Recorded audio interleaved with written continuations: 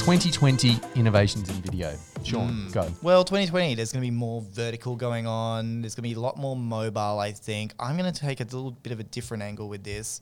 And even though like IGTV is going to, I reckon that's going to boom and all that stuff, I think there's going to be more to do with interaction. So I don't know if you've realized on Facebook recently, when they do like a video, they've started bringing in these little poll things, and it'll be like a poll's about to start halfway through this video. I think there's going to be a lot more of this kind of like interactive elements to mobile video. So you'll be able to add stuff on top of it, and you'll be able to, you know, answer polls, do questions. We already get this with Facebook Lives, Instagram Lives, where people can actually literally comment in, and people love. Or even just having their opinion. Instagram stories and stuff like that too. Yeah, just Ask short, me a snappy question. things. Yeah, just with interactive elements to them. I think that's Yeah. where we're heading a lot with, and I think when people are making video, they've got to think a lot more about the added extras that so they can make a video and post it, but they've got to ask themselves, what extra bits can I add onto this afterwards for interactive elements after I produce this video on these different platforms? Yeah. Okay, so Sean, you're saying verticals and interactions. So just explain verticals to someone who doesn't know what it means. Oh, well, so like the way you hold your phone is always pretty much vertical.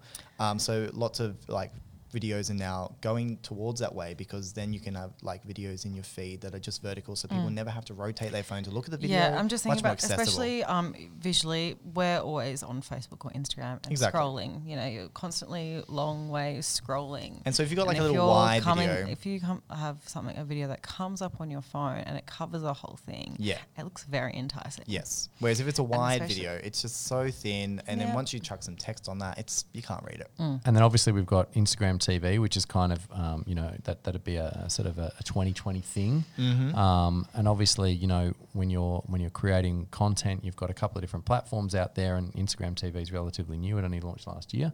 And I guess the essential thing with Instagram TV is that it basically means you can put longer videos up, because it used to be only 30 seconds, wasn't it? Or 8 seconds, then it became Something like that. 30. You can literally Now have it's an longer. hour-long video on Yeah. Instagram Yeah, TV. and I think It's that's insane. another thing to mention as well, long form content.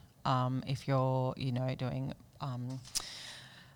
a video about your brand, that's when I think a video can be a bit longer and Yep. have that feel. Well, yeah, I'm whether a it bit be torn here sadness. because It depends on, I Yeah. think, whether it's advertising or content. yeah, I think that's an important It's basically thing to around, point out, yeah, though. yep, the So platform, like yep. IGTV exactly does this, where you can have a long form video, but it gives you the option to post a preview, like a 15-second preview of it. I think it's a 30-second preview in your feed and a 15-second in your story. It's like a teaser almost. So you get, so it's almost like, yeah, you're making a longer video, but you're also doing a little teaser. So there's like a couple of different ways there that you can have your audiences access and look at that. So they might only watch the 15 seconds, but at least you're still getting your brand out there, and Yes. they're seeing something, whereas other people might click through and actually watch the whole thing. Yeah. So I guess the problem there, though, is that you've actually got to have a fairly enticing 15 or 30-second start to everything Yes. before you rock into a video. So you can't really have it like, you know, a slow start and then it's all Yeah. happening later. But I think that's what a lot of branding is doing lately now anyway, Yeah. with your skip ad situations. They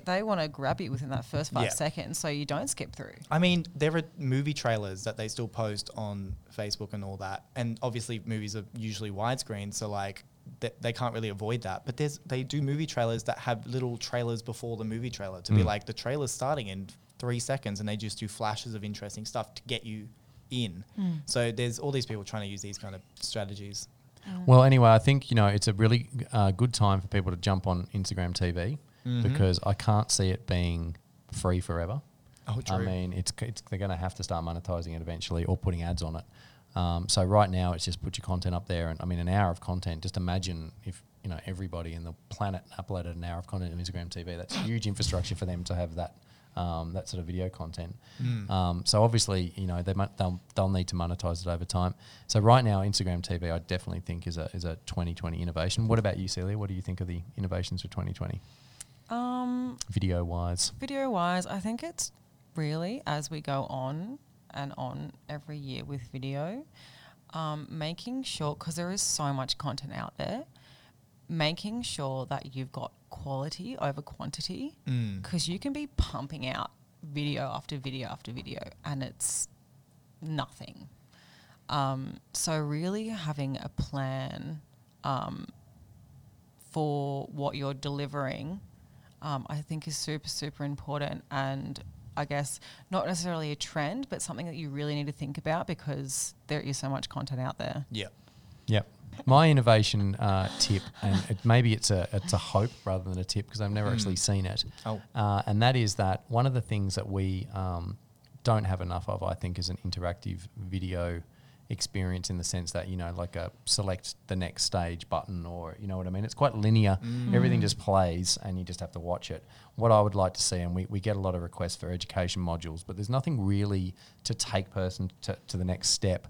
And so what I'd really like to see and hope that they're working on this in an innovation sense would be actually you know, rather than those annotations you click on, actually being able to integrate you know, video interactivity more in the video player, and that was customizable at our end as well. So for instance, you know, if you had a 10-part module and to get to module 2 you had to watch module 1 all the way through, because a lot of the time people want, especially through education, they actually want people to watch the content, not just skip through it, and that you actually have to watch the whole thing then get through it. Now whether you engage in it or not is beside the point, but because right now your only real options are just stepping forward or going to the next video via links, and that doesn't really make people do it. So that's what I'd like to see, and that almost could tie back to what you were talking about too with that interaction in polls. I think that depends on what platform as well, because I've used learning interfaces where you can, it's a paid platform though, where you can skip to specific topics. In that but they're video. expensive. They're expensive. It's not that hard. Yes, no, You know it what I should mean? be something that's just Maybe we're sitting on a great idea here.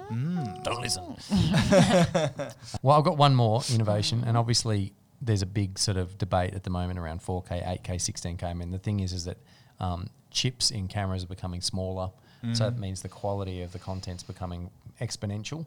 But I think what people don't understand is that a 4K TV, I don't know how many people have got a 4K TV that are listening to this.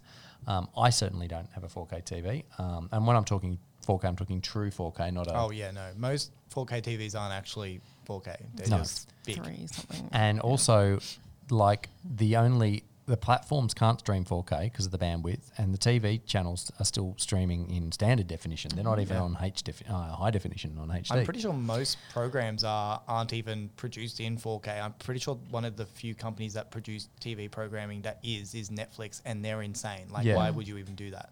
But yeah. So essentially, camera quality is outstripping the platform and the bandwidth to actually deliver it, and without sort of having the exact same 8K TV, which I saw that they had released, which must cost about $25,000. I just think that it's a bit of a shame that we're sort of I just can't see. I mean, you know, they're already talking about a 6K Sony camera, and it's like, we're not even shooting on 4K, let alone 6K. So I hope they just don't scrap 4K and go to 6K, because it'd be really stupid. Don't need to see the pause in people's faces. No, That's makes TV my look worse, thing. unfortunately. Yeah. And as we deliver smaller and smaller, so that's not really an innovation, it's more of a gripe. But but I'm glad you got to have that. So. Thanks. Yeah. All right.